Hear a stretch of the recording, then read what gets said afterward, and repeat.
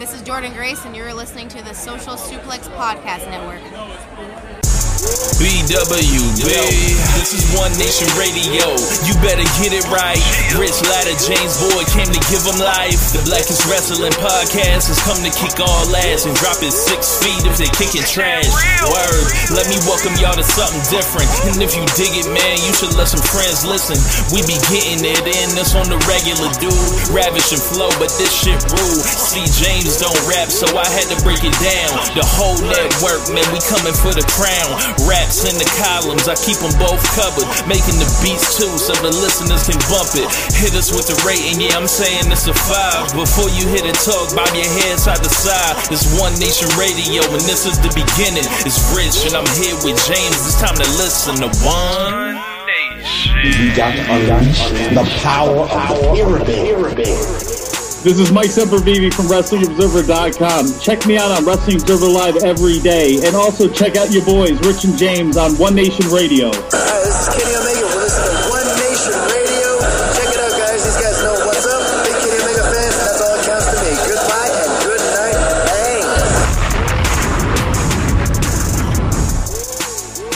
Thanks. Hey, folks. Welcome to this week's edition of One Nation Radio. I'm James Boyd. Over me, I have Rich Latta. What's going on, man? Man, I'm pissed.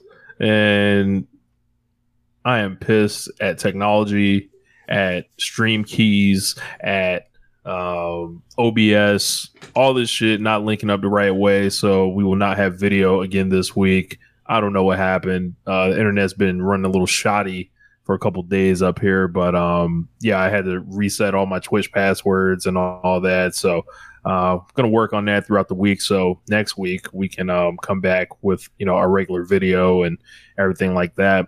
So, but besides that, I'm chilling, man. What's up with you? Not too much, man. Just trying to figure out what the fuck we're going to talk about. I think there's not much. One of them weeks, huh? Yeah, where not much happens. And yeah, and we don't have a stream to ask us stuff that we can just answer to fill time with. We don't have that either. We don't have that luxury. We don't have the chat, man. I feel bad for the Twitch chat.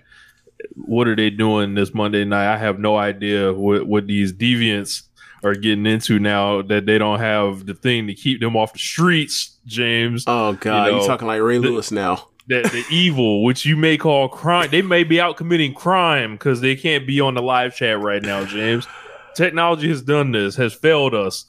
Like we have, all our folks, and they give us great energy. So we're gonna work hard and get that, corrected and all that. This all kind of happened in like the last hour before I was trying to get started, and it just was not working. So I was like, I don't know what's going on here. But man, we'll pay some bills real quick. I was on Tunnel Talk last week. I recorded that show last Thursday. I believe it came out Wednesday. And that was a fun show. For anybody that hasn't heard it yet, goes about 90 minutes, and I'm on there with some great questions being asked by our hosts Leah and Allie and Ann, and it was just like, good. The Miro and Brandon Cutler date scenario was fucking wild. Yeah. I what? No idea. Yeah. I was just coming off the top, freestyling, baby. It was hilarious. It was funny. Yeah, so make sure you guys check out that show. But yeah, man, there's as we mentioned, it's a light week. We got One Nation Radio Awards coming up soon. James and I are probably going to convene over the next day or so, take a look at these things. Of course, normally our awards, them just come out late as hell, but it actually might come out at a decent time because it ain't shit to do. FOH is already recorded. In the can. I didn't get your thoughts on the FOH this year, James. Jeremy sent us an advance copy like normal, and I did not realize that I was that drunk that early. Yeah. I was like, oh, okay. What? Why is everything I'm listening to myself? Like, why am I having a hard time understanding what I'm saying? I was like, oh, that's a problem. That's a problem. I haven't listened through all of it yet, but I just at the beginning I was like, man, it's.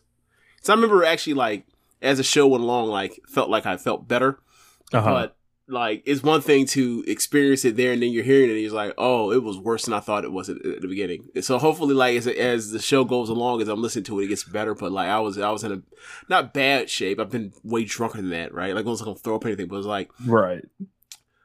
I did not have my mind frame on like the control that I had as I was doing this show. It was one of those things where it's like, oh, I just say any old thing. This is FOH. It was like, yeah, it's FOH, but that boy sound drunk. That boy sound real drunk. I don't think I lost my mind as much as 2022, where I'm just like, I just start going off and burying people and everything. But there's still some real good rants on there and outbursts and one-liners, I think, that are going to make for a good time.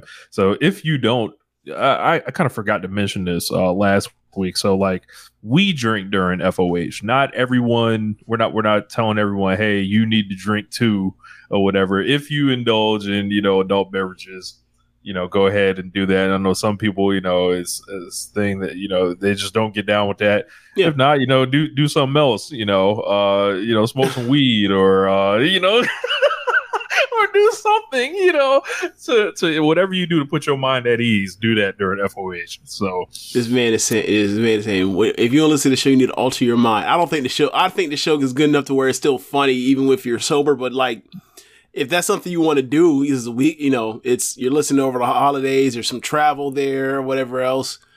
If you got some free time or whatever else, all I would say is, I imagine it would enhance the experience. That's all I would say.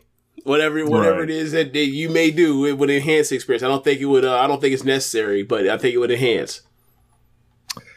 Yeah, man. So as I mentioned, it's a light week. So luckily, a topic kind of fell out the sky with some news that popped up. It has been reported by Sean Ross Sapp and Fightful Select that Seth Rollins will become a free agent rather soon in 2024. I think it may be like the first part of the year or no later than June, something like that.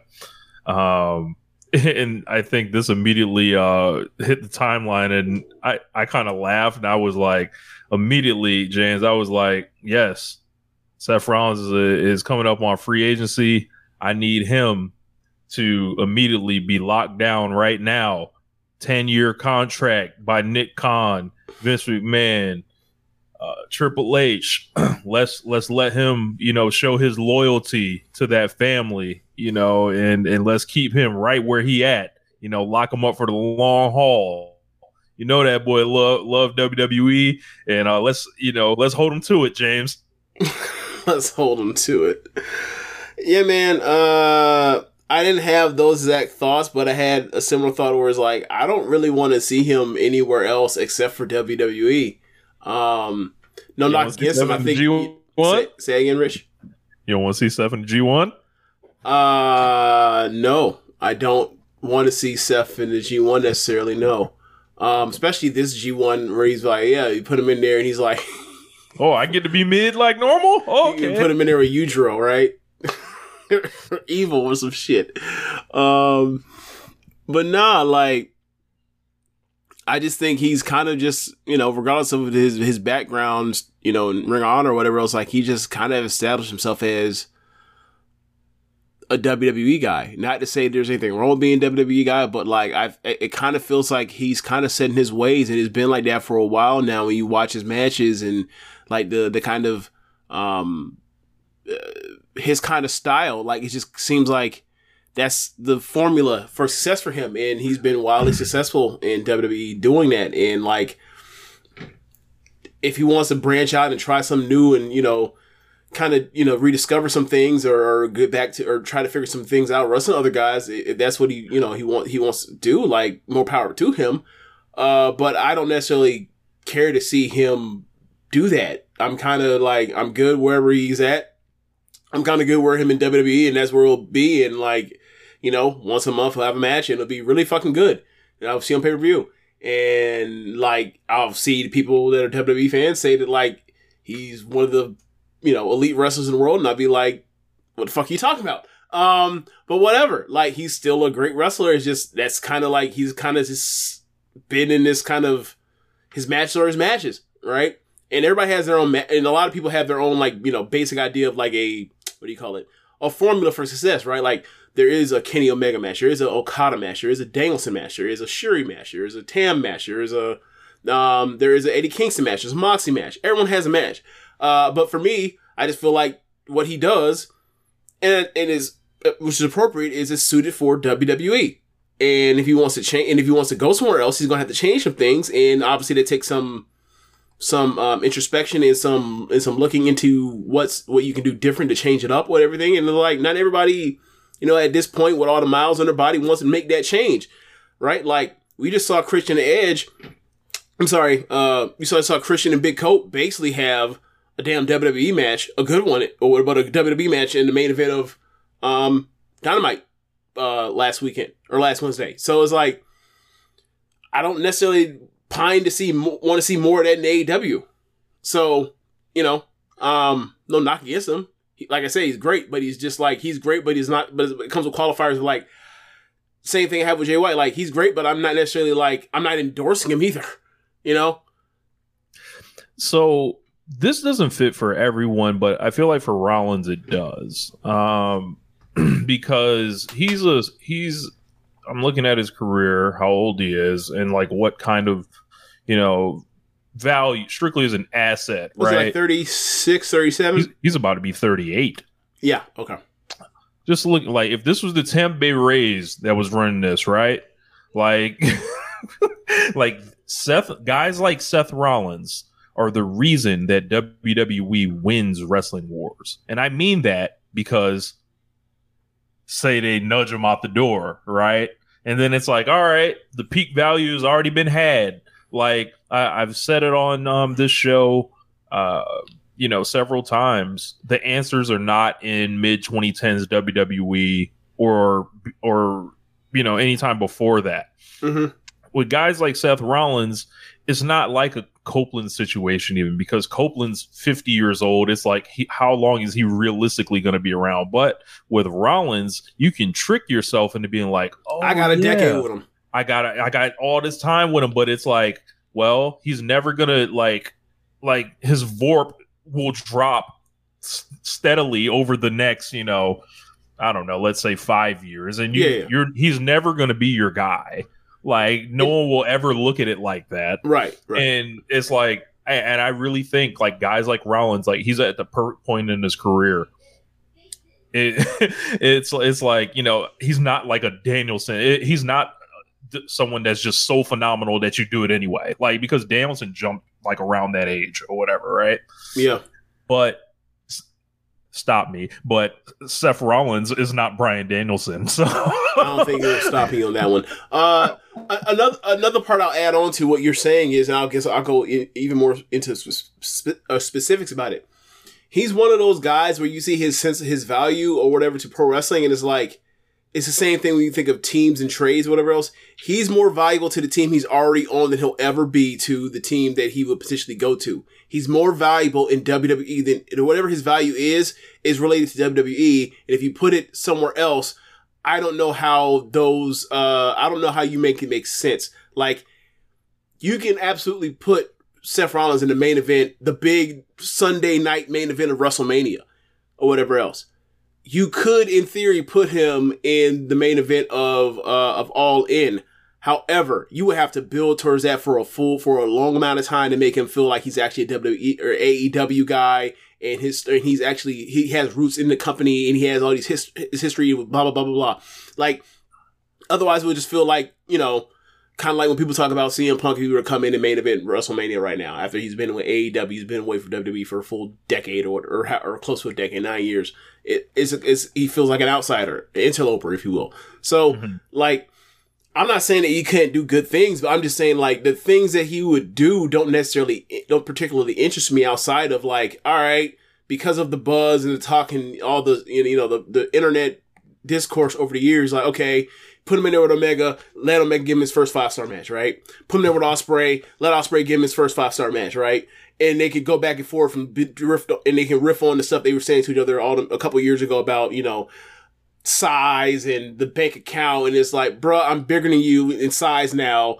And also, like, I'm also a millionaire now too, suck my dick, right? Like, it can be that kind of stuff. But it's like, ultimately, the match will be great because the match would be great, but it's like, all right, then we start talking about, all right, now what else after that, right?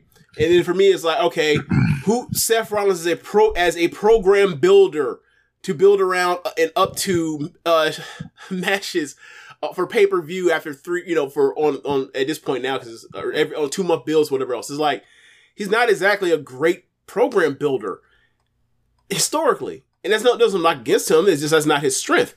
And it's like, all right, so he's not getting his chance now with this Punk stuff, so we'll see what he does. Yeah, and to be fair, like, I probably will vote him and Cody as like, some of the best things WWE has done on the main roster in like the last 2 years, right? I don't think you disagree on that, would you? No. Right. Yeah, so like it's not necessarily a strength. He has some on his catalog, but it's not a strength. Like same thing with like promos with him. It's like he has some promos that are like some good promos, but like he's not Jericho. You hand him the mic and like he'll figure some shit out, right? It's not that kind of thing. Or Moxley or at this point now Danielson. And he presents something like where, like, I'll take Drew McIntyre for example. I would sign Drew McIntyre to potential upside. Yeah, I would sign Drew McIntyre to AEW like way before I would sign Seth Rollins because there are like tons of Seth Rollins archetypes in AEW. Drew would kind of be unique in that regard, and he would. He's not as stained. He's been in WWE for a long time, but he's not as stained.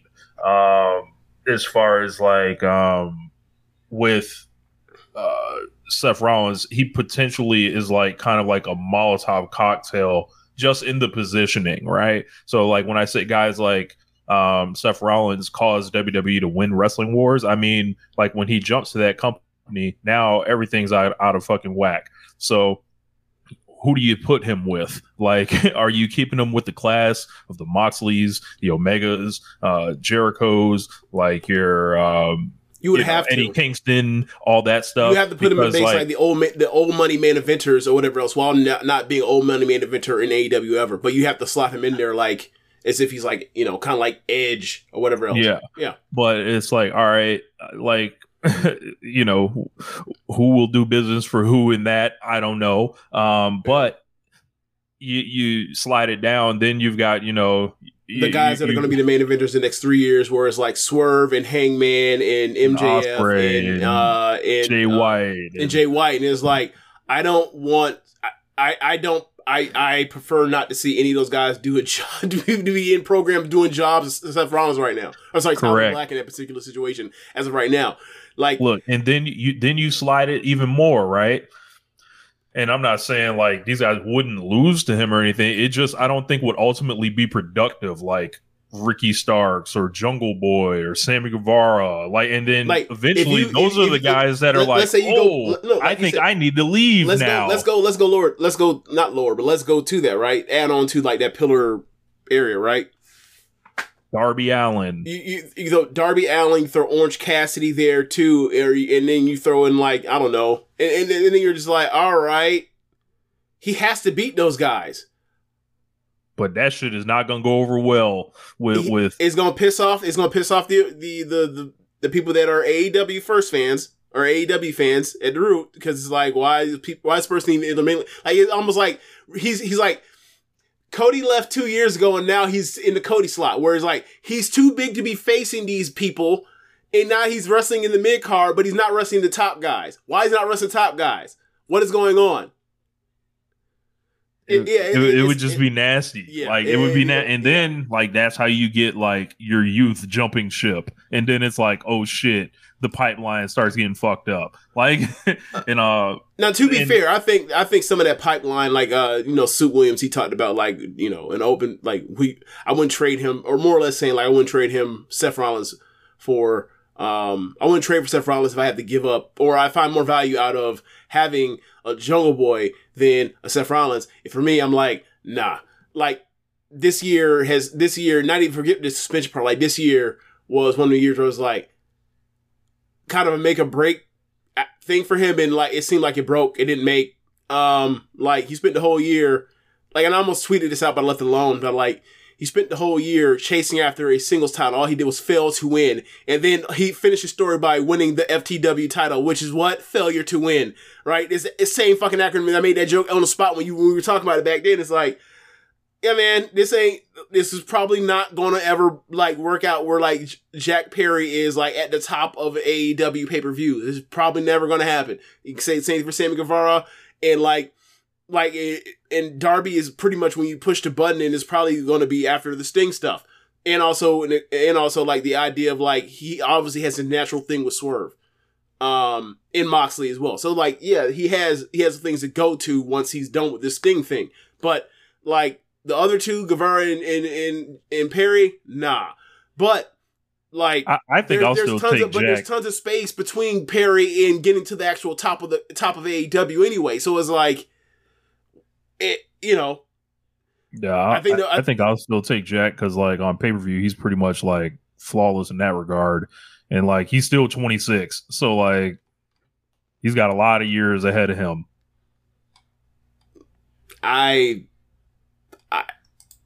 You can bet on youth, and then it's just not linear. Like, I just think like the way it is shaking out, and the way the people are going to come in and out and back and forth, he's never jumping people. Like, we're kind of thing where like it's been 4 years now.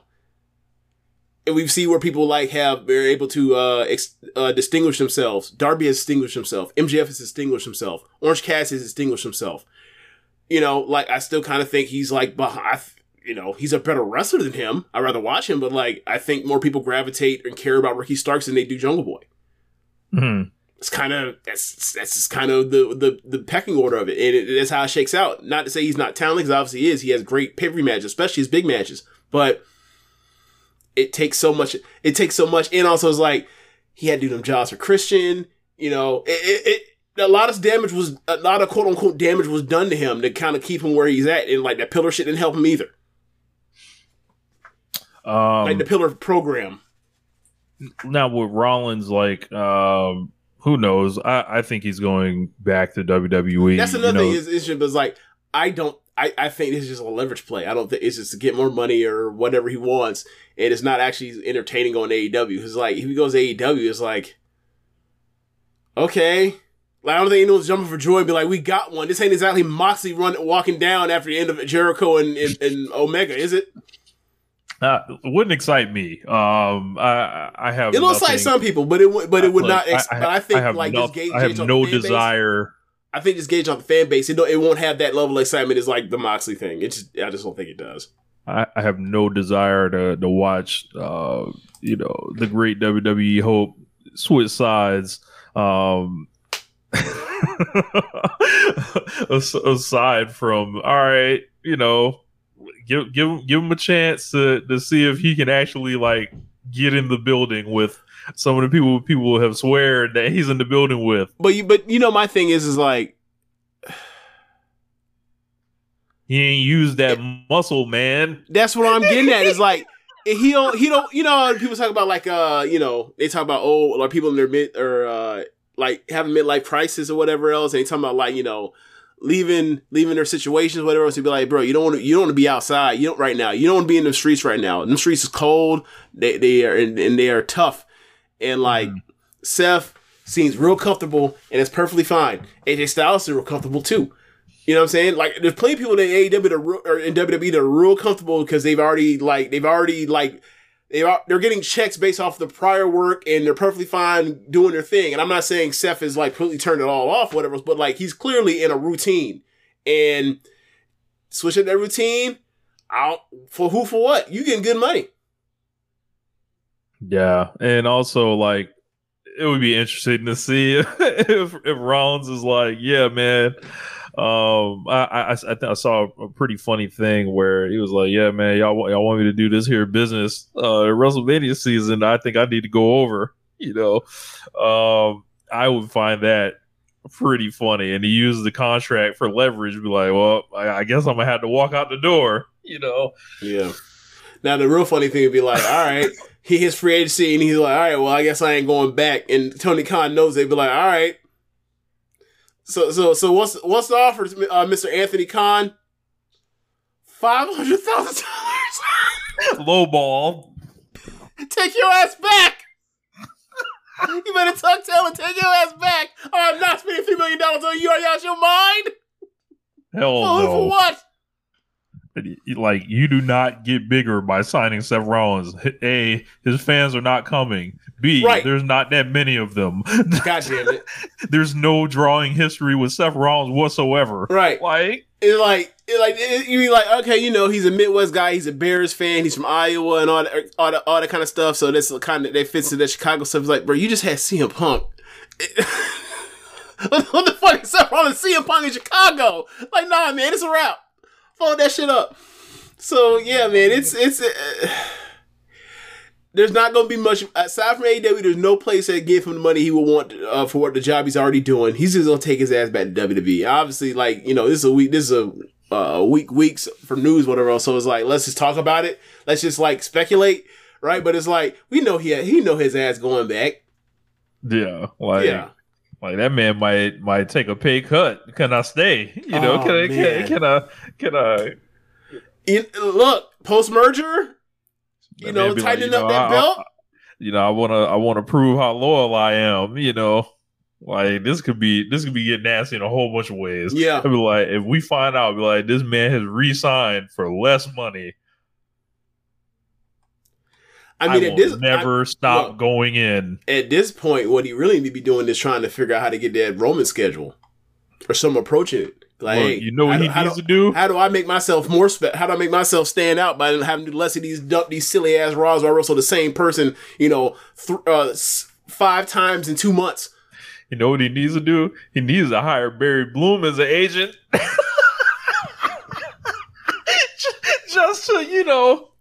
just to, just to make him think twice. I'll do it. Does Barry Bloom take that call? Absolutely. Oh, he does? Absolutely, Barry Bloom. He's an agent. He might just be like, all right, this motherfucker playing. He ain't serious. Yeah, he's got to take the call. Like Jericho would tell him to take the call. Take the call. No, but I mean, okay, I guess I didn't mean take the call. Be like, seriously, be like, yeah, I'm actually gonna represent him, and like, I mean, the percentage is the percentage, right? But it's also like, do I really want to, do I really want to waste my time on this? Or you'd be like, hey, this is the easiest check I'm gonna get. I know where he wants to go. I know what the numbers are. Yes. I changed my mind. They're terrified. They'd be terrified. WWE does not want. They would not want. I don't think Seth Rollins to leave. Yeah, but I also don't think that would. I also don't feel like they feel like that would hurt them either. I think the only thing that they might think about that is like they push him for so long. But yeah, it's like I was saying earlier. There's no future upside in Seth Rollins. Like, he's done what he's gonna do. Like, this is it. Like, after he drops this, could he fight Roman Reigns one day and be they do it for the actual number 1 belt or something?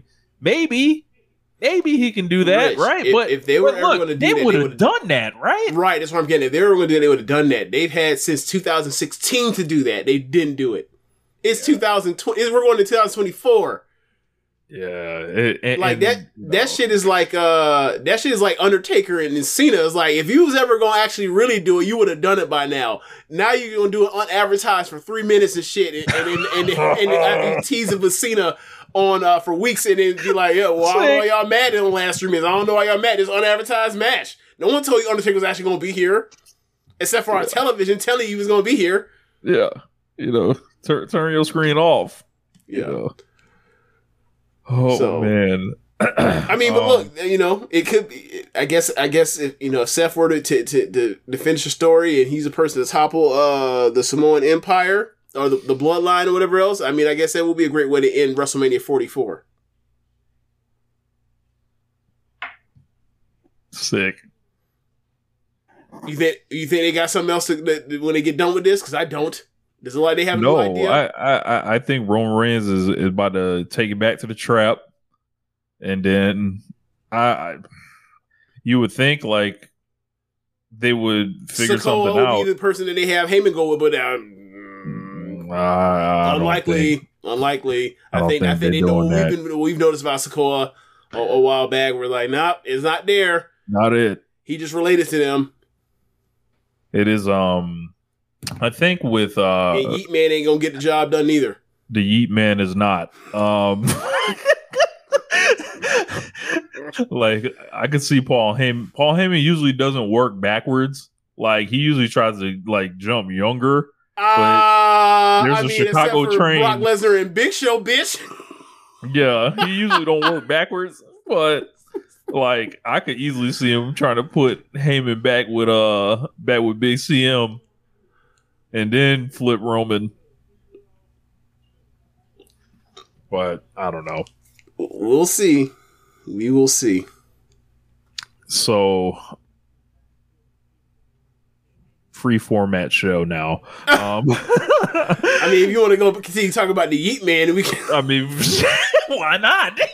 This shit just sound funny. The Yeet Man. The Yeet Man, yeah. And I do not mean Yeet. That's on the song with Drake. So taking to New Japan Pro Wrestling now. They unveiled the name of the new championship that will be contested in the three-way match between Will Ospreay, Jon Moxley, and David Finlay. It's called the IWGP Global Heavyweight Championship. Wait. The IWGP GHC? Yes. You're shitting me. I'm dead serious. No, I'm not the first person to point that out, right? No. Okay, just wanted to make fucking sure. I'm like, I'm not going crazy, am I? All right. So, I had many talks with Josh. I was like, there's no way they're actually just pulling out the white belt and like saying, yeah, it's Intercontinental title all over again, because like they would have to be admitting they failed. So what they're doing now is like, oh, redirect your eyes to some new shit here. And I saw this and I was just like, a belt's a belt for me. I'm like, man, y'all going through a lot of trouble to establish this for a very loose, kind of flimsy reason, it seems like. So I like the red belt. I didn't think there was anything wrong with that, but they want to do something else. What do you make of this, James?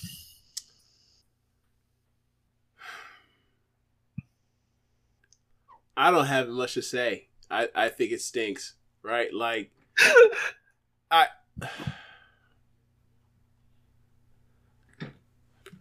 if you don't want to go back to the white belt, cool, fine, whatever else. But you can't. You would almost have to be like, bro, this is almost like, this is intentional, right? This is intentional. Like you're fucking with Noah, right? Like there's no way that you came up with that name and then no one came to you and be like, bro, that's GHC. There's no way there's no way that didn't come up in whatever naming process that was. And then you didn't be like, oh, well, I gotta go back to drum board. This is intentional. I just saw a picture of the Iron Claw release thing, and I saw a picture with John Cena and MJF. John Cena is like half a head taller than MJF. And John Cena ain't exactly that tall. He's like 6'1". 6'2". Right. 6'2". Right. Yeah. Wow. Eye-opening. Look, he 5'10" and lifts. I've been telling y'all that. Yeah, man. What do you make of this in-season tournament thing, man? Because I didn't pay attention at all, man. Man, in-season tournament was fun. It was just basically like it was basically like regular season games that the players gave a fuck about. And they played hard. They played harder than they would have in a regular, November, December start the season. Like, we've had this, I mean, the lockout in 2012 almost like crystallized the ultimate truth that was like teams start out. There are a couple teams that actually try hard to start out. They might, start out 8-0, whatever else. But for the most part, teams don't really get the shit in the gear until Christmas. Mm-hmm. And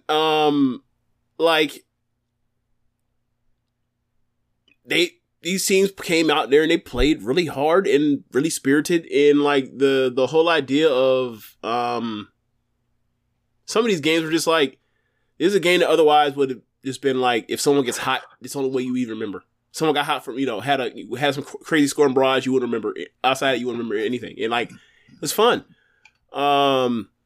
Now, there's going to be, because of the Lakers and who they are and LeBron and who he is, there's going to be a group of people that like are going to rush to try to invalidate this tournament.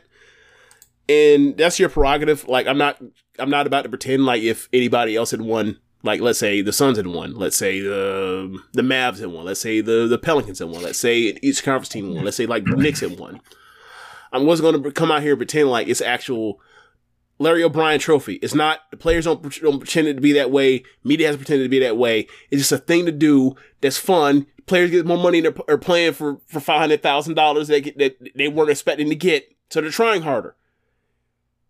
And that was the result. You have a more interesting start to the season than you otherwise would have, because normally you get like the first 2 weeks of the season, and it feels like a dead period, and then you get Christmas that restarts it, and then you get like teams playing hard like after New Year's, and then you get the trade deadline / All-Star break, and then like that after the All-Star break and trade deadlines, when the games people start really playing hard in regular season games, like super duper hard, right? That kind of, you see, like this is your team, this is our team, it's been decided, and now we're going to play hard because we might face each other in the playoffs or the finals, whatever else. You start seeing the quote unquote finals previews, Eastern Conference finals previews, and all that kind of stuff that we start to see. And also like those are the games where you start seeing people like kind of figure out the determination of who's going to actually win the MVP and that kind of stuff. So like, yeah, man, I thought that, this was a fun tournament. And, I thought that like, people like go ahead. Would the Knicks have treated it like a championship? No, they wouldn't have treated it like a championship. Tom Gambardella would have treated it like a championship. I know that. Look, the Knicks can't treat it like a championship because because if they had did that, we would have clowned the shit out of them, and the only thing they could be able to say was "suck my dick," and we would have been like, "Nah, y'all dorks, y'all know y'all dorks." Because if the Nets had won this shit, y'all wouldn't have gave a fuck. We know y'all wouldn't have cared. Well, but yeah, man, it was fun. It was fun, like seeing Halliburton go nuts. Seeing the team like the Magic and some of this stuff, like. They seem like one of those teams that like you start looking at them on League Pass. You start, with these fucking with these Wagners and with Cole Anthony and with of course Paolo. Like it looks like that's going to be a team. Like obviously I'm not saying they're going to be as low as the Thunder, but like it's like a team was like that's a team that's going to make playoffs in Thunder next East. 2 years. Kind of. Obviously the Thunder are deeper and they have they still have more assets available in the future, but it's like, yeah, like this has been fun. And like to see like the highlights of some of these, or see some of the games, it'd be like there seems to be more energy in the arena with these crazy looking color courts on the floor. It just happened to be that way in the weird lighting. It just happened to be that way. It felt that way. Like, yeah, bro, that shit really threw me off, bro. Like seeing like the colors of the court and then like the uniform. I was like, what team is playing where? Like, I was like, I was lost. I was talking about it with Ken, and I was like, I don't know what's happening. Like, what I would say is like, I could do with or without the new jerseys. Obviously, New Jersey is like something to sell, whatever. The courts, you can't sell those, so I don't know what's the point. Other than to say, oh, it's Tuesday or it's Friday, you know what that means. It's the in-season tournament. But like, you know, I like the idea of they send it to Vegas, they go out there for the Final Four and play the games. I like the idea that like, you know, some of these teams, look, for people saying that it didn't matter, a lot of these teams, a lot of the players in some of these teams, like when it was crunch time situations, they react in the ways they normally do historically when it's the playoffs. Not to say they didn't want playoff games, but like, you see, you're like, oh, Embiid scored 15? Oh, the Celtics discombobulated in crunch time when it mattered the most? That seems to ring familiar and true. Interesting. I'm not saying it's a playoffs game. I'm saying like it definitely felt like to some of these teams like more than just a regular season game, because a lot of these teams went out there and behaved in kind of similar ways that we've seen when we've applied the pressure to them. Yeah. Is this considered a championship in the Clutch Sports offices? No. Now, so Rich Paul ain't gonna pull up to some podcast in a few weeks and start talking insane. Nah. Because he don't get a cut of that $500,000. So, the one thing that I do find funny is like these NBA players, the max players, they making what, $45 million in some situations. Like some of the guys in the years going, like Jaylen Brown making 60 or whatever else, and it's like some of y'all game checks worth more than that. Yeah, but $500,000 got y'all out here playing this much harder. How do we get, maybe it's because the part where it's like we're already in season mode or whatever else, so it ain't nothing to actually turn the switch already, as opposed to like it's the All-Star game and we kind of take that as a vacation. We're trying to get back home for a final stretch. All this travel, all this stuff we got to do with NBA care stuff is draining. We're all just gonna go out here and just put the stamp on it and just go through. But look, if we get $500,000 for the winner of the All-Star game? Can we have can we get $1 million for the All-Star game? Cause look, we need the government to fund this or something, bro, like, you know. Man, I missed the All-Star game. Pay our players. I ain't watched the All-Star game in a couple years now because 200 points, over 150. I haven't watched the All-Star game since 2016. I mean, I stopped watching it. I think I watched it before 2020, and I definitely won't watch it post 2020 after 2020 because they were like all the Kobe tributes. So like, nope, I'm not going to watch any of those. I don't feel like being depressed. I don't feel like crying my eyes out. No, thank you. So yeah. It's interesting because I saw they're gonna put the banner up and all that. I was like, oh, Adam Silver done made a phone call. We don't normally ain't no shit like this. When I heard about the banner, I heard the banner was like, it's not like you put up an actual like championship banner. Like that banner don't go up next to like the Bulls 1998, 97, 96, 92, 3, and 91 banners. Like it's a banner that goes up, and like it's almost like when you see teams put up like they won the division type shit, where it's like they'll put up like, we won the ACC, and like instead of putting up different ACC banners, you put up ACC champion and you just add on the year. Is one of those kind of banners. It's like, okay, that's appropriate or whatever else. Like one, like maybe, you know, I'm one of the people who's like, look, man, celebrate.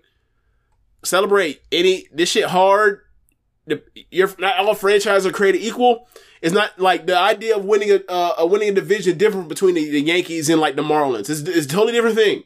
So it's like, you let your fans celebrate the chance that they actually got some shine for once. Like, I think that, the funniest shit I was thinking about during this shit, it was like, yeah, LeBron James about to make $50 million this season. That man is taking that $500,000 away from these Pacers G Leaguers or whoever the fuck. Like, no, give me this shit. Do you see the one when they were playing the Pelicans and like Jose Alvarado was like, hey, $500,000, I'm gonna get it to my daughter or whatever else. And then all of a sudden you see LeBron go out there and he scores like 30 points in 22 minutes. It's like, and then people put up that Jordan meme, fuck them kids, fuck your kid. Yeah. So yeah, man, like, look, people say it didn't matter or whatever else, but I'll say one thing that mattered. Like they had Zion on that court next to LeBron James, and boy, they sure slaughtered Zion like it did matter, didn't they? Hey man, they on his ass. Williamson, that man done got on national TV. That man got a national spotlight. Like, and then they put him out there with the Lakers, and you notice the Lakers Pelicans thing been, a thing ever since the trade. Yeah. Like, and it's like the fan bases do not like each other. I'm still waiting for like the Pelicans to like, win this trade that they say they gave it way too much for AD. I'm still waiting for them to get close to approaching winning it. Since it was so close, I'm still waiting for it. Yeah, I see Zion, and I'm just like, this is so bad because you hear about him getting it right over the summer. Well, that was the summer before. That was last year. Last year he was in great shape, and it was like, so what happened? And then it's just like he just rolls in, and he's getting like 6 rebounds a game and shit. And I'm like, this is unacceptable. Like, how are you getting less than 2 rebounds a quarter? Like, you went full Bill Simmons on him? You went full Bill Simmons on him? Yes. Like that Amari Stoudemire is out rebounding you, man. Like what the fuck, bro? Like this shit should be impossible, bro. Like this shit is so disappointing. It is like Zion Williamson should probably be the best player in the NBA by this point. But something approaching it. Something approaching it. Because the thing is, when you see him in shape and healthy, is like.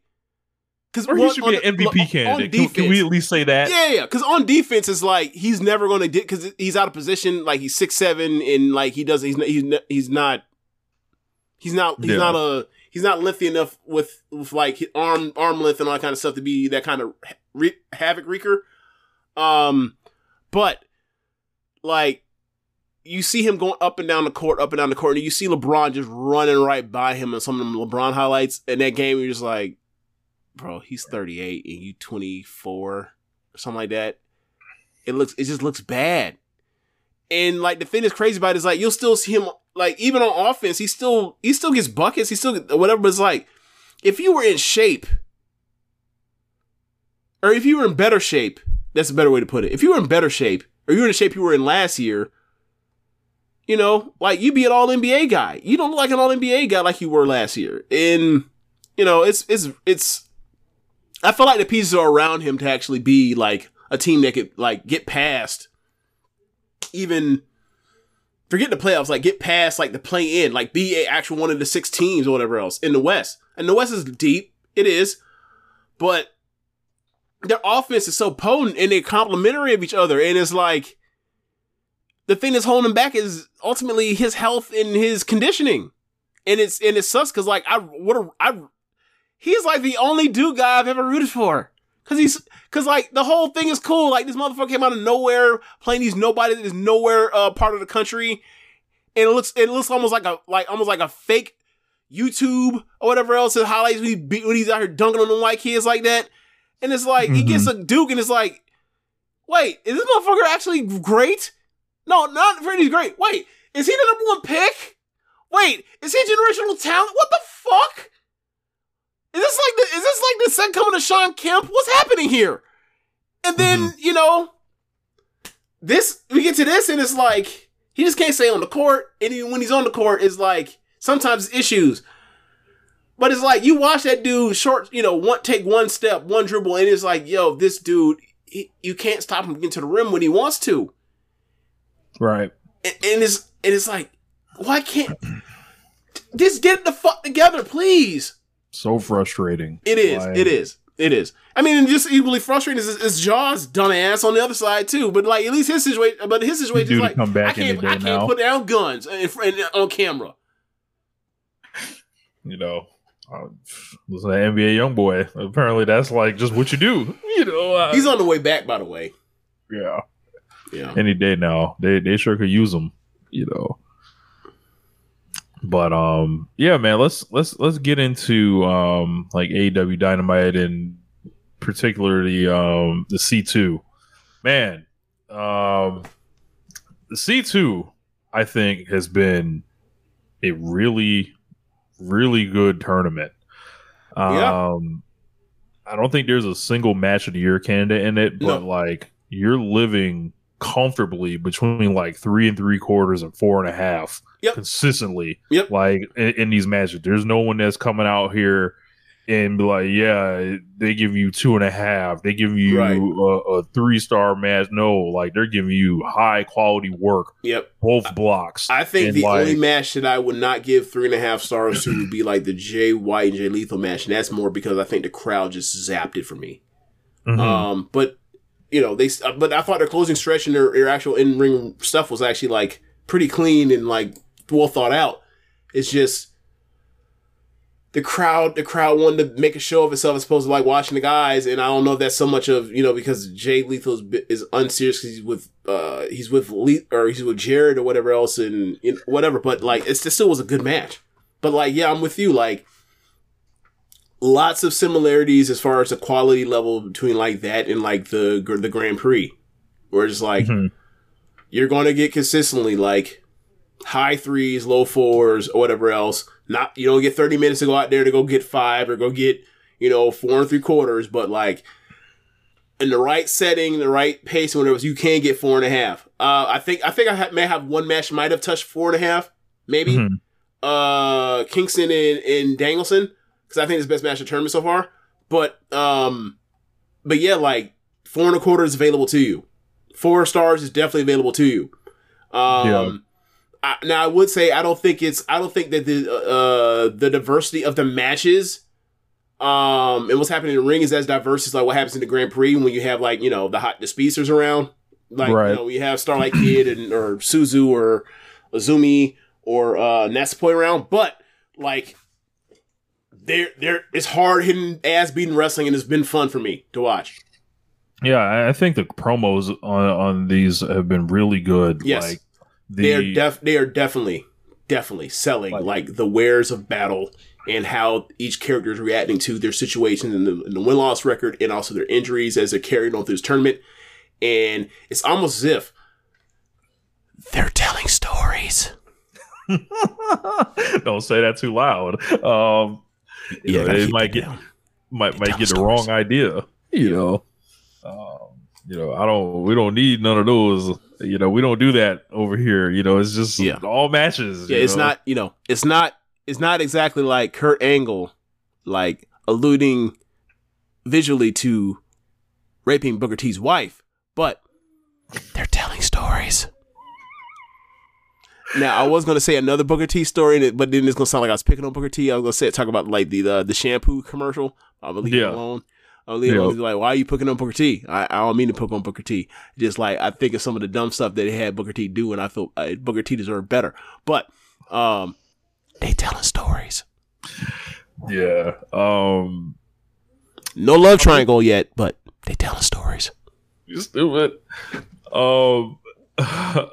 They've got something kind of unique going on in each block. So the whole thing is, can Kingston climb out of the hole, and where the fuck is Danielson going to slip? And it already looked like Andrade brutalized that man's eye and all that shit, and just fucked him up. So I watched Collision this week, and I was like, this was a really good fucking show. Like between the 3 tournament matches, the Kenny match, and then like the squash match, and then the women's match, and I was like, what is going on here? Like, this is supposed to be a dead show.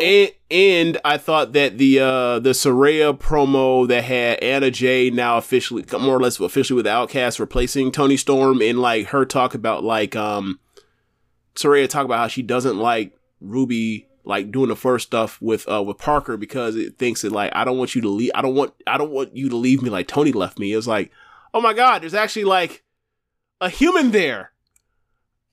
We haven't seen any human emotion out of her before. Like I like that's an actual respectable like motivation for Saraya as opposed to just being annoying for sake of being annoying. I like that. Oh my God, are they telling stories? Is AEW telling stories? But yeah, like Danielson got it's like, where's he going to slip up the rest of this thing? Garcia's been getting his head beat in. And it's also he's struggling because he started out mistakes. He lost to Claudio first, right? Yeah. lost to Claudio, and then his next match was Danielson. That's second match, right? So like he immediately, because he goes into the tournament with the, he has Leonard and Parker being like, hey man, stop the dancing or whatever else. You're post Jericho, trying to figure out what you want to be, what you want to do, succeed. And like he goes out there and he does the dancing and he loses. And then he gets to Danielson and he's like, all right, fuck the pants, fuck the dancing. I'm coming out here in the not Red Death. What's his name? Red Death. Red Death trunks, knee pads, boots, and he wrestles Danielson. He has a great match with him, but the thing is, like, he's pressing to try to figure out, because he's behind the 8 ball. He's pressing, trying to figure out his identity through this tournament. Like, sounds like a story, right? I'm just like, and then Kingston, you touched on it, but I'll go further. Like, Kingston is talking about, like, he's down 0-2. He's facing Danielson. No, I'm sorry, he's 0-1. And then he has to face Danielson. So he's like, fuck. Like, have I made a mistake, like, putting my belts on this thing? Like, has my hubris came out to bite me? And it made me think a little bit of, like, have I been up more than I can chew? Like, I was on the underdog, finally won, and like, I'm already I'm out here out kicking my coverage. And Ryan checks that I'm not necessarily sure I can cash, and now I got to face Danielson already down in this thing. And it made me think almost like Amina trying for the red belt against Tam, like immediately. Like, it's like, you finally had this cathartic feeling, now you want more, and like, your hubris is now catching up with you. Like, now you got to deal with that, and now he's behind. Now he's at this point now, because he beat Claudio, and that match is awesome too. Like, he has 3 points, and it's like, and then you see, the Danielson thing where it's like, okay, Danielson's ahead. He's about to get a 9. Okay.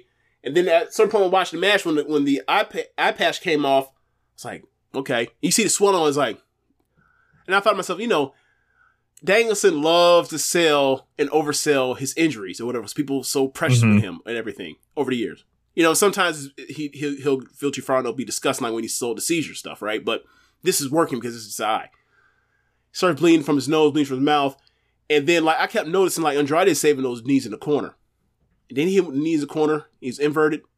Then he flipped him around and got him again. And then he got him up for the Hammerlock DDT. I was like, he's going to beat him. Yep. Sure enough, he beat him. I was like, that's a great win from Andrade. When they started the collision, they wanted to push him. They wanted to do the whole thing when he was going to go through, more or less, like, go through House of Black. I never got my fucking Malachi and Andrade match. Whatever. I got this, though, and this shit was awesome. And it's like, okay, Danielson back there trying to pitch away to go 0-5 in this fucking tournament anyway. But, like, it's like, all right, he was about to go up front. He gets a loss now. And, like, this is a way for this to figure out now with the eye and the damage that Andrade did to him going forward. When he was a world beater, he has to now face Brody King, and that's going to be a slaughter fest for him. Yep. And Brody King is like the monster of the block. Like, then you got Claudio. You've seen these tournaments where you have the big person just roll through people, and they may win their block. They normally don't, but it's like they look super impressive, and there's an upset coming at some point. He faces Danielson. That's gonna be interesting to see how like now Danielson is like, like the best person in that block is now hampered, and like, how's he gonna handle this now? Because he's already. Then he's going to fight his teammate probably in the last match. I think that's where it's headed. Right. And Claudio already took that loss to King, so you could easily imagine him like that could be a draw or a win for Claudio. Then you start thinking about the Gold League, which is primarily lived on Dynamite. It's been like a 2-man race with a third guy lurking. Yeah. Between Mox and Swerve, they've just been the class of the blocks. And then Mark Briscoe just has been having everyone's best match seemingly. Feels like it. I think he like there's a case to be made for he's the American Ishii in this tournament. I've really enjoyed his work. Yeah. Now I already got the story. I feel like I already got the story beat for Mark Briscoe. Okay. He goes 0-4 and then he beats Lethal at the end, and that ties into the whole thing that was going on with Lethal and FTR. And Jarrett or whatever else, like during portions of the year, and that's a part of all this stuff. Like, people were asking, like, why is it Lethal in here? Why is Mark Briscoe in here? because Mark Briscoe and Jay Lethal are good fucking wrestlers, but like they can get to that story that they kind of just had they tie up or whatever in that one little match or whatever. Some people will care because Mark Briscoe's been balling in this fucking tournament. Yeah. He's been going out there getting 40 every night. With Moxley and Swerve coming in the fourth match, like they didn't save this for the last one. This is interesting because of who's left. Like Jay White is left for Moxley at the end of this thing. You know what that means? Spoiler, like something goofy. Look, for those that aren't familiar with Jay White's work, right? Like I don't know if you caught him at one point on one of the promos. He said, "I am a G1 briefcase winner." I was like, "Yeah, you never won that goddamn tournament, but you won one of them shits off night, the briefcase off night till one time. I remember that. Yeah. Did he do Ibushi too? Yeah, he lost to Ibushi in the final. Yeah. No. Didn't he take a briefcase off of Ibushi one time? Like in the they defended like the Big Show after. Yes, he did take it off of Ibushi. Yeah.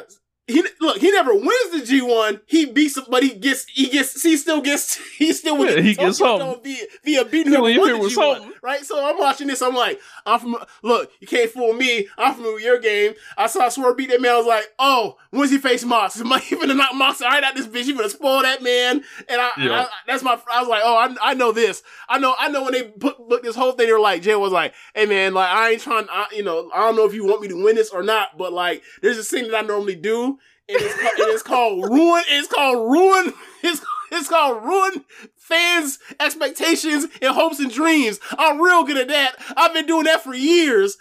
So he's like, hey, let me all you Mox fans out there, as Mox cutting these inspirational promos about, what it takes to be the ace and everything. Let me go ahead and throw this big face Joker on this fucking ace real quick.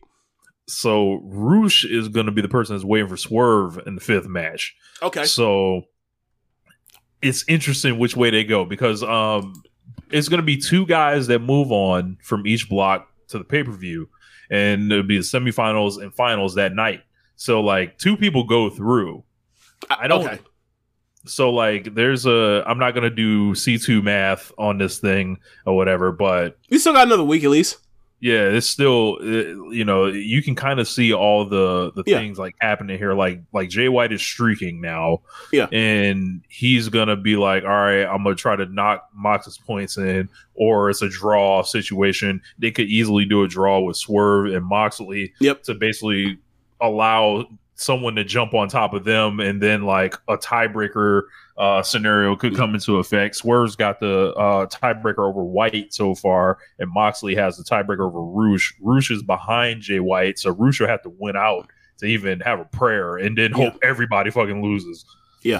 Also, one thing I liked, another bit of talking about the storytelling, is that in the going back to the other block, the collision block, if you will, like with Danielson with the win over Kingston, and he possibly got to 9.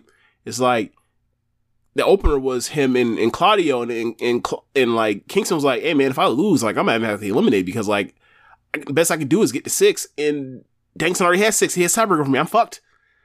And you see like they start the match, and it's like Eddie Kingston does a fucking tope, and it's like, this is the thing of desperation. Like, that's one of the best things about these tournaments is like, when people get to their, like, when they start facing elimination, they start acting out of character and taking more risks. Acting irregular. Yeah, they start taking more risks than otherwise would, because they know, like, if I don't win here, I'm done. And you'll start seeing the desperations match. Like, some of the better matches in the Grand Prix the last few years has been like Tam Nakano, like going up, or Tam Nakano or Shuri, whichever one it is like facing elimination in their block, and then the other one has to like close the door on the other one, and then like you see the desperation from the other one. It's awesome. And we've seen that with Tanahashi over the years, whatever else and whatnot. It's like you see, it was like this person has to pull out all these stops that they otherwise have not. At points of the tournament, and like to see Kingston go out there and fucking die. Look, they know I want to see somebody leaving their feet, Yeah, man, I was not expecting that when I was like, look, man. I appreciate Swerve pulling out that 450 for me. Right. And I'm just like, hey, man, you see it up and down. You see it up and down throughout these, and how these things all relate to each other, and these promos tying all together. Storytelling. It's happening before your eyes. Yeah, this thing's been it's not just enjoyable. matches. This thing's been very enjoyable, and it's like if they get to like World's End, and then like the block finals go off, and then the final go off the right way, I'm about to get on this show and start acting ugly. Yeah, you should. Because there was a whole lot of selling out going on about the C2 before it happened. Man. Look, man, like, and that's the thing when you know, the theater kids, when their love for wrestling, and I'm just like, I don't get your love for wrestling. Like, I understand it for the fact that, like, I grew up with my grandma watching her CBS soap operas. I get the drama and the melodrama, whatever else. And I don't mean melodrama to be like in a pejorative way. I mean like the actual, like, oh my God, the tension and that kind of thing and the emotion. I get that. I understand that. What loses me is, like, when you want more of that than the actual, like, humanistic stuff, which is actually like the competition and how people go through the challenge and how characters will react to the adverse situations of injuries, wins and losses, the joy of defeat. The joy of winning and the agony of defeat thing. I'm just like, you're losing the plot too much. So, like, when people be like, you know, I could do with wrestling without the match, is like, well, then what the fuck are we watching then? Because, like, the whole point of this, for the most part, or the balance of this that you want to make, is like, this is a soap opera about a fighting fed. If the fights don't matter or are not well told stories in the ring, then nothing else is going to work as well. You need that stuff. And I feel like when I hear people talk about, like, you know, the matches are in the way, I'm just like, the matches are what they're selling. Those are like the most dramaful points, because, like, that is what's selling. Like, that is like the tension. Like, it'd be like watching Friday Night Lights and be like, we could do without the football games. Or you're watching Glee and you're like, we could do without, like, without the renditions of the songs. Like, that's the emotional markers of what we're watching. How do you not get this? So, you know, it's, you know, I've kind of been, you know, as this thing has been successful, which was predictable, like, I already took a victory lap battle last week, and I guess I'm just going to continue as it continues going, because, like, I guess maybe because y'all haven't seen any of these before. I think it's also the part where it's like, we've seen so many of these tournaments before, luckily. Yeah. It was like, I know what they're going to do. Just watch. You're going to enjoy it. I promise you. If you want to watch Brochachos, let Brochachos go. Look, Brochachos would have felt more earned in emotion if they had been on opposite blocks and they got to the final. Then the microwaving that shit by, you know, drinking the margaritas and whatever. I promise you, it would have felt more earned. Yeah. I had when I was on Tunnel Talk, I had kind of, you know, stumbled upon the actual, you know, when I was saying, yo, it just feels fucking fake. Like, it felt microwaved. Yeah. Yeah. Like, I couldn't come to terms with it being like, yo, in this promotion with all these strong relationships around it that built over time, are on screen or off screen, like, these are neither. Like, this is just some shit y'all just saying. Y'all booked this. Right. You know? Yeah. And it's like, you did it over, you got to this point in like a month. Yeah. It felt like they were going to face, well, they had to draw, they were tagging together, and then they were friends, like, within 3 weeks, 4 weeks, tops. And it's like, if you want to move at that pace, fine, but to get from that and then all of a sudden 2 weeks, or, you know, then, like, that's the match at the biggest show you ever done. Feels unearned. And then they went out there and had that match, and it was like, you know, a lot of people loved it. A lot of people that were, you know, day ones with AEW or whatever else did not. You know, and you have your reasons for liking it or not, but for me, it was just like, this seems like some shit they just pulled out of thin air in a way. You know, but yeah, but anyway, back to the tournament. Yeah, man, tournaments were super fun. I've enjoyed it. I watched every match. Look, C2 got me going back and watching Collisions. Yeah. I don't watch Collisions. C2 got Daniels, goddamn Daniels and the Kingston got me watching Collisions. Yeah, man. So shout out to the team putting this together. I think this is, I don't want to put any names on it or anything, you but want to do top 3 so far for MVP tournament? Sure. I think you got to talk about Danielson for sure. Yeah. I think you got to talk about between Swerve and Moxley, like, they're 4-0 and they're both very impressive. Mark Briscoe has been impressive. I think it's like some combo of that for me, and then I feel like I'm splitting hairs between Swerve and Moxley, and then for me is like Danielson, Mark Briscoe, and then tie for third is like Swerve and Moxley, I think. Okay, so for me, and obviously those guys had the advantage. I think those are the only 3 that have had their three matches in so far. But for me, I put Danielson at 1. I'd put Swerve at 2, and I put Mark Briscoe at 3 so far. I'm not saying there's anything wrong with there was nothing wrong with the Roosh match, but it felt disjointed at times. Like it seemed like the language barrier came. I heard it at certain points, but match still very good, but it wasn't great. And I had in my mind, I still had that match they had before, where I'm just like, and it wasn't that. But yeah, I'll put the Swerve. I put Swerve in that 3. So I will have Danielson 1 and then Swerve and Briscoe. That main event he had, like, with I'd be interested to do. I think people are already starting this too, like checking out like the shows. Like, all right, is this the opening match? Is this the middle match, or is it the main event? I would be. I'd be interested to see like who's been having the best main events of a show, who's been having the openers, like because I really like the Swerve and Jay White match a lot. Yeah, I also like the part where they're like, Danielson and Andrade too. Not everybody's getting finished. Like, so we roll up. So many people getting rolled up, and it's like, hey man, ain't nothing wrong with that. Look, as long as I see backs on mats, fine by me for 3 seconds. That's all I care about. This whole thing of like, distraction finish and all that bullshit. Get that out of here. And that's the thing. That's the thing that always bothered me when it came to like all the distraction finishes and the battle ring and all that kind of stuff and the belt shots. Like, bro, this AEW. They can you can beat somebody with a roll up. It's fine. If you build towards it, it works. You know how I know? Because Danielson was beating niggas with roll-ups for years. Yeah.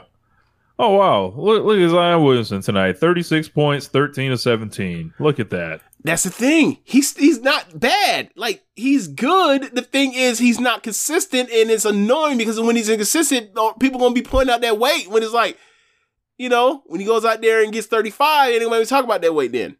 Yeah. Oh, he better get 35 every night then. In a way, it's almost like AD. But it's like AD ain't out of shape. It's just people just talk about, why don't you go out there and dominate every single night? Like, if it was so goddamn easy, wouldn't it just happen? Yeah. Like, yeah, man, that, people sometimes are good, 2 out of every 3 games as opposed to, or really good 2 out of every 3 games as opposed to just the consistency of like a LeBron. That ain't normal. That is not normal, especially for bigs in this age, but whatever. Is there anything else in particular Kenny Omega had a match this week. Wrestled Ethan Page. Yep.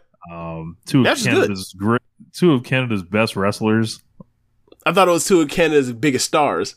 Yeah, man. So you don't usually get to see. Like, this was just Kenny Omega just having a match. He had some shit. He was like, "Don't disrespect me," or whatever. Like, that was his response to the challenge from Ethan Page. Ethan Page has gotten himself in great shape once again. I don't know if it's going to lead to anything for him, but I feel like this is the best Ethan Page match I've seen in quite a while.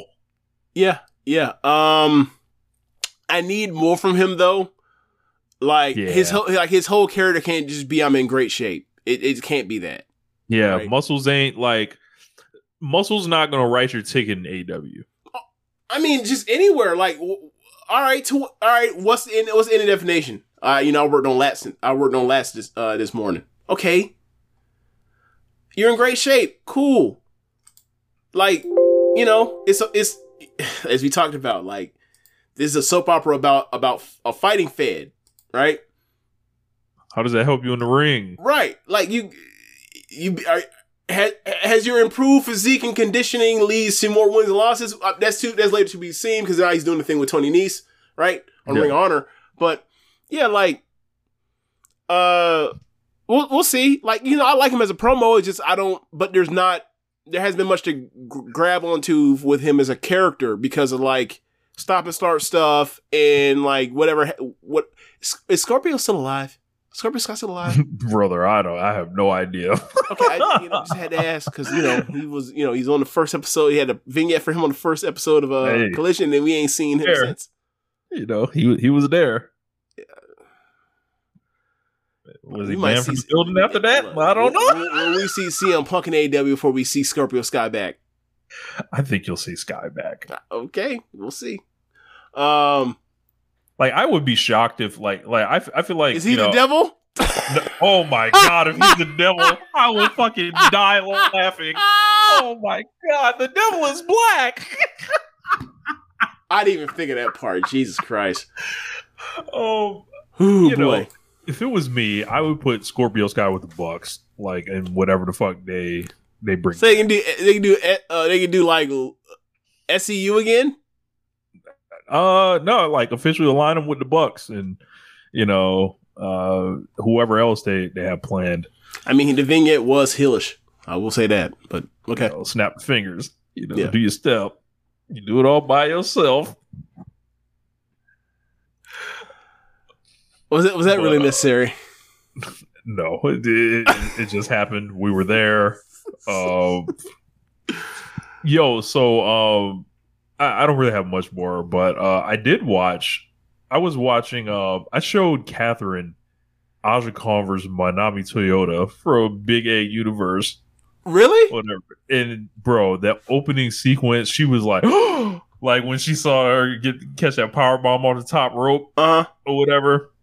So I watched. Did you tell her she was fine because it was happening in '94? She had a lot of such I didn't ruin it. I just let her, you know. Let her experience. I'm saying, like, did she know that it was like an old match, not a new match? And she's like, she I gasped. thought it was an old match. She was like, "What year is this?" or whatever. I was like, "Yeah, it was like 1994 or whatever." Was she like that? Was she impressed by knowing that? Cause I'm pretty sure she knows, like, old wrestling. So it was not. I think she was back in '94 because I did my annual watch of Survivor Series 1989 this weekend. And she was, you know, right there watching it. I was like, all right, this is 5 years after what we just kind of watched. And it's completely different or whatever. Like, so I watched. I bet she went back and was like, these are lazy, slow born men.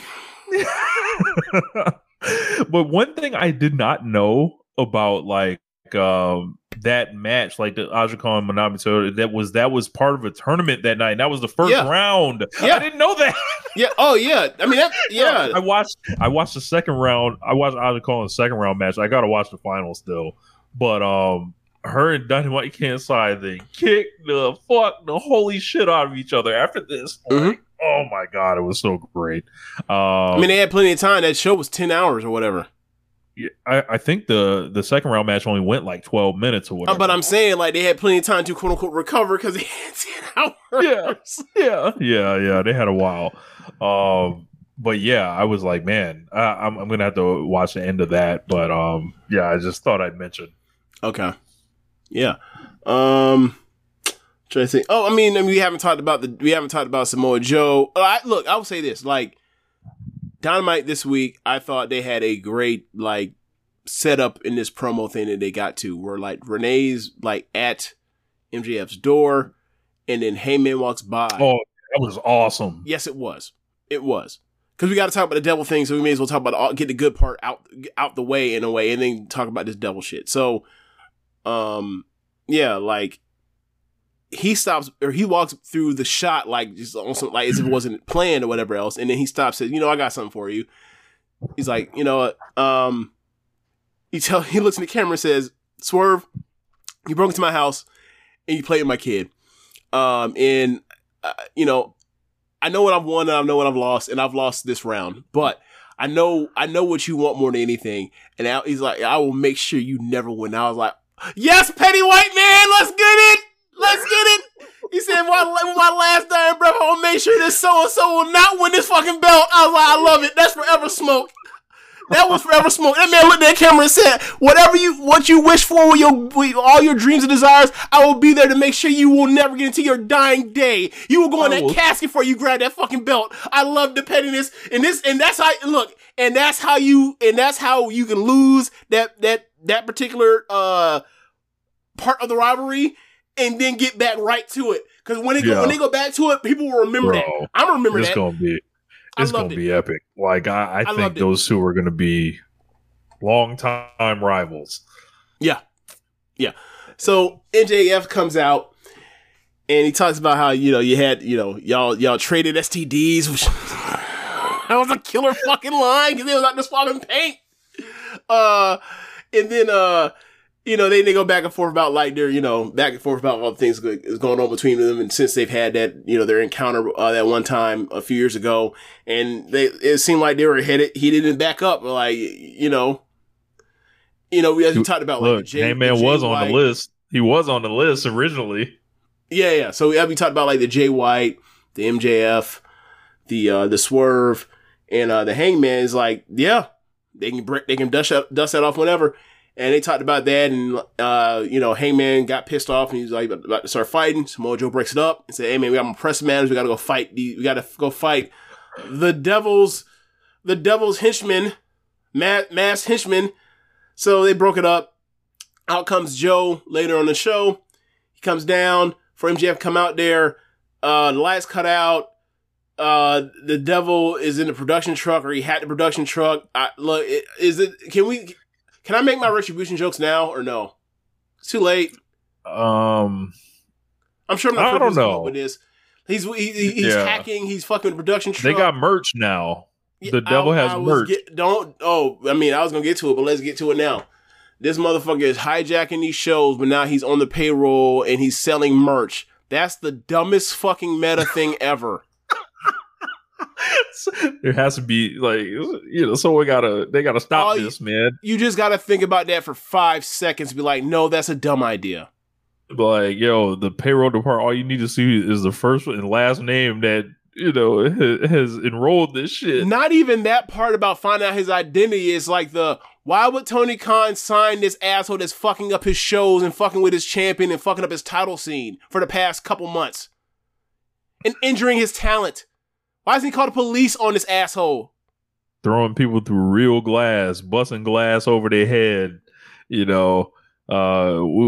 come back, MJF face down, ass up, and what's wrong with you, man? With glass just everywhere and the belt laid down, I immediately put that man on a meme with Kobe Bryant, like looking like, look at this nigga. Like when I saw it. No, I watched the show today. I did not watch it live or whatever else. So I watched it and I'm just like, this Scooby-Doo mystery ass shit, man. This fucking whodunit. They have ran with the whodunit. It can turn out good. Like that's nothing. That's the thing. Like no one that you're like, oh, like it's worth all that for this, right? Like, now, get me wrong, we've seen good like whodunits before. Perry, who I like, it's like if it's all for Jack Perry, it's like, all right, now why did you have to act like this? Like, I don't get it. Look, and if it's MJF himself, oh my god, he's immediately put him in the coffin, and I'm not. Oh yeah. I mean, you can put. Look, I got him now. I want him nominated now. Who gives a fuck about this? This is the least interesting thing about MJF right now. Yeah, this is bad. So, look, Roddy threw out the wheelchair. I feel like some shit is being shedded right now. The feeling is starting to get restored. C2 saved this company. Don't let no one tell you different. C2 has salvaged this company. Yeah, it's been pretty awesome. Like, once you get too far, once you get out of balance, you got, hey man, we got to get back to what we know. And what's that? Wrestling, competition. Yeah. Don't be afraid of wrestling matches as a wrestling fan. Don't. It's okay. I promise. Don't be afraid of a league table. Numbers. You know. X's, O's, triangles, you know. Like, it can't just be the numbers, adding up the numbers. It can't just be the math that's scaring people off. It's got to be the table, like, all in conjunction. Like, you're like, hold on, I can't, you know. But I'm like, yo, y'all ain't never did a line graph before, like. For me, I'm just like, you know, I'm just like, bro, like, so many, and I talked to you about this before, like. So many of these things that we watch in sports are basically round robin tournaments, but they're more elaborate, more convoluted versions of a round robin tournament, right? Like determining who's going to win the SEC in college football every single year, it's basically a round robin tournament. Like it's not clean, right? Like not everybody has the same common opponents 100%, but like you play everybody in your division, and then you play some ancillary games that are also in the conference, right? And then at the end of that, whoever has the best record wins the division. It's a more convoluted version of round robin. So when people talk about like, I don't get this or they get that, I'm just like, you watch NFL? Yeah. 14 of the fucking games are common opponents. Like if you're in the NFL, right? Let's say you're in the AFC East, right? Let's say NFC East, because you know, Cowboys, Giants, Washington, Dallas, right? I say Dallas, Philly. Right? All those 4 teams play each other twice. That's 6 games. All those 4 teams also play another conference, another division in their conference. That's 4 like opponents. Those same teams in that conference in the AFC East also play the same division in the AFC. That's 4 more. That's 14 games. Of your, you know, now 17 game schedule. That's a round robin. You didn't realize it. But the NFL is a fucking round robin. So it's like, what is, and then like, I'm explaining to people and they're like, oh, I've seen someone was offending about how they don't get it. I'm like, and then I explain like, whatever. And they're like, well, I've watched it. I've watched you before. I know what it is. Then what are you defending? The right people don't know how to count? People don't know math? Basic arithmetic? This is weird, man. Just weird. Maybe the Japanese fans are smarter than us. Like, maybe. They seem to do just fine, but, you know. They got a better educational system than us. Blinded by rage. Blinded by hate. Jesus, man. Yeah. Riho back. Riho is back. She did not bring the pipe, unfortunately. She has talked about people asking about the pipe though. Yep, I saw her on the IG stories. Yeah. With that, so I popped when I saw Riho come back. They're gonna put her in there with timeless Tony Storm. Yep. So I think when Tony Storm pins her, I'm gonna want to rush the Capitol. Yikes! I'll be upset. Now, do we have to be worried about this white woman from the 1940s? Yes. Talking about a Japanese woman. Yes.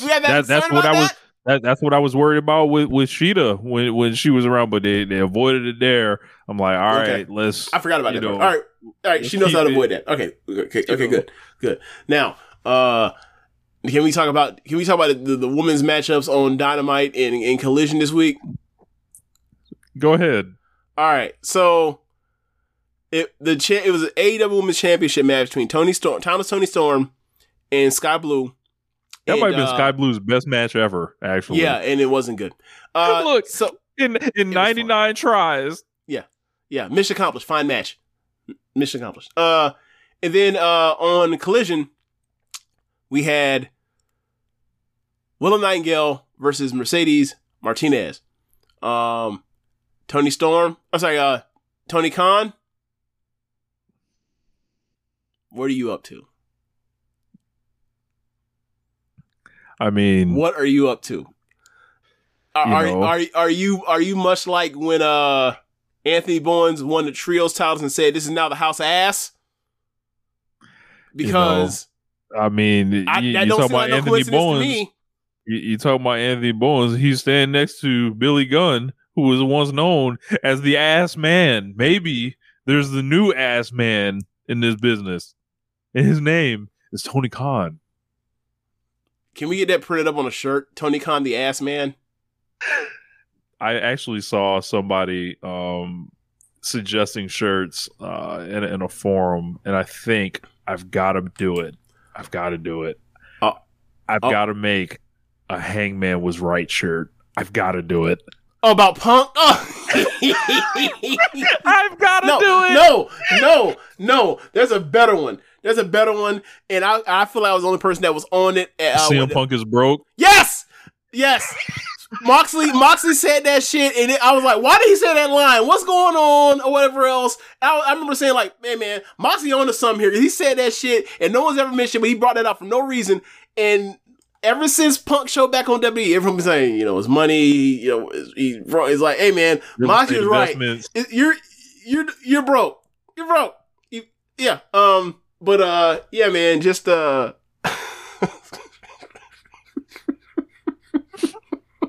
it's crazy, man.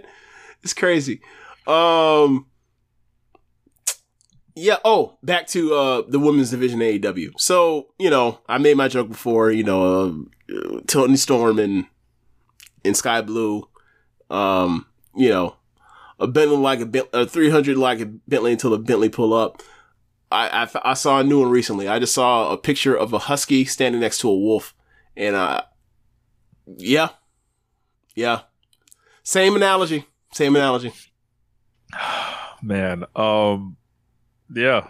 So hopefully y'all find someone age appropriate to lust after. Hopefully, one of these days. Or you can just not lust after the wrestlers. So they had. I was looking at it. There was a big promo confrontation between Seth Rollins and CM Punk tonight. A lot of people were saying Seth Rollins essentially just like repurposed the Hangman promo to CM Punk that originally started all this kind of, but like in his own, he's defending WWE way. It's exactly what I kind of predicted for them to do. I'm going to check out the whole segment eventually, if I remember, and I'll see what it feels like. But maybe Seth Rollins cut a money promo. Maybe he did. Oh yeah. I don't count on it, but do you get the Xbox mission accomplished finally? Oh my god. Achievement unlocked. Yeah. But yeah, I don't know. Like. I don't know. This whole thing about defending bro, I think he's gonna look lame the more he goes into this. When you defend the stale institution, you come off as a dork. You just do. Yeah. Maybe I will say this. Maybe from our perspective, he will. But given that so many of the fans that CM Punk grabbed or had got a hold of are now basically in AEW or like left WWE. Maybe there aren't that many people around to be like, hey, this is kind of lame, this is kind of corny. You are like upholding this shitty institution. What are you rebelling against? Bro, there's a lot of this. The people that wanted to rebel have left. Yeah. Right, like Punk. Last week he cut some promo on SmackDown when he was talking about like, the brawl out shit, and people like, crickets. People like, huh? I don't know what that is. Yeah, I don't watch anything outside of WWE. I don't know what you're talking about. That means they don't watch the news. They don't watch anything. Like, I didn't mean it take too far. Take too far. I didn't mean that. I didn't mean it that way. If that programming don't say McMahon on it, they don't check it out. But yeah, I think it's going to be a constant adjustment in because like WWE for the first time in so long has like people that like what they do generally. I mean, or the majority of the people that are watching it do. Yeah. And I think it's a better way to say it. like, well, how does CM Punk navigate in that environment? I don't know. So we'll see. I mean, it should be pretty simple. Don't bang on WWE anymore, and just like say really mean things to the person you're opposite against, right? Like, do what you were doing with like the beginning of MJF or Kingston. Don't delve into WWE, your issues with WWE, because you're back now. You cut that promo saying you're back and you're home. You're home. Right. You gotta stand on that lie. This is gonna be disgusting and nasty. Hey, every step of the way. It's the wrestling biz, brother. They made their bed like. Oh, you talking about his fans? Okay, yeah. They gonna have to. They gonna have to. Got the code. Yeah, they gotta follow. Like they gotta had a tweets from 3 months ago deleted. They gotta switch it all up. You just start new accounts. So I don't have to put you on the Summer Jam screen. So do we talk about do we get to talk about Big Hope and Christian? I forgot about that. I had forgot about that. I actually liked the match until like I saw the Shayna Wayne stuff coming. I was like, man, this don't look good. And then like this is coming a mile. I should have seen this coming from miles away. And then like it looked bad, and I was like, I think she's jumped the shark. So I watched it today. I was unspoiled. The second she came down, I messaged you. I was like, Shayna Wayne finna screw Big Hope, ain't she? And then she actually did, and I was like, God damn it. Like, damn it. Of course. Yeah. Of course. Yeah. Like, her Nick Wayne put on the shelf, Kill Switch put on the shelf, nowhere for Christian to hide. It don't make sense for Big Hope to have that belt.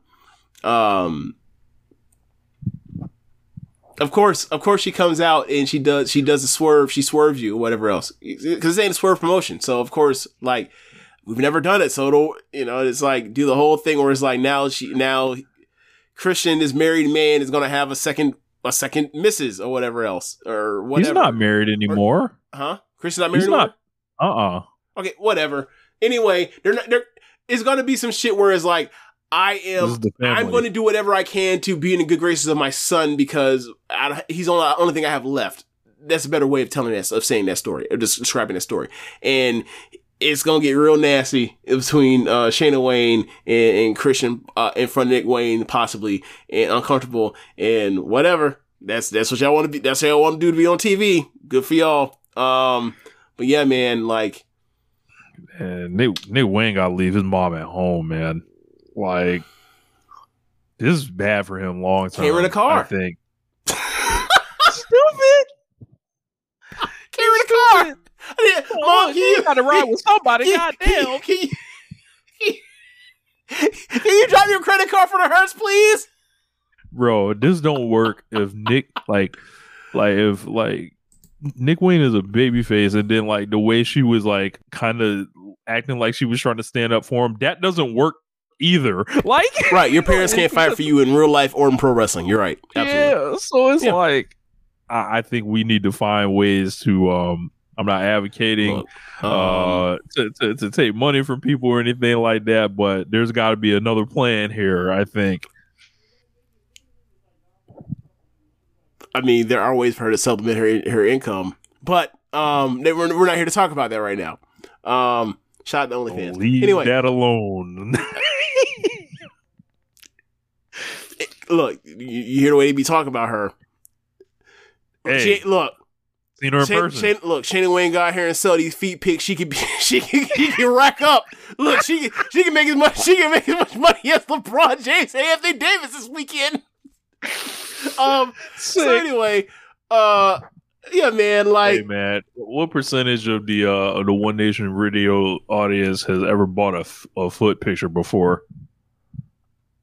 I don't know, but I'm guarantee it's more than one. Check in. Check in. If it's more than, I guarantee it's more than zero.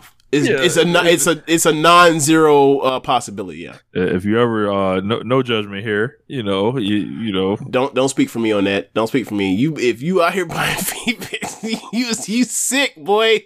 You sick. Like, come check in. Hey man, I don't get it. I don't get it. I don't get it. I don't get it. Yeah. Is that in the show? I think that's a great place to end it. Yeah. That's in the show. Thanks to Rich fucking cracking up. That's in the show. Be sure to rate some of your app you use and listen to this with.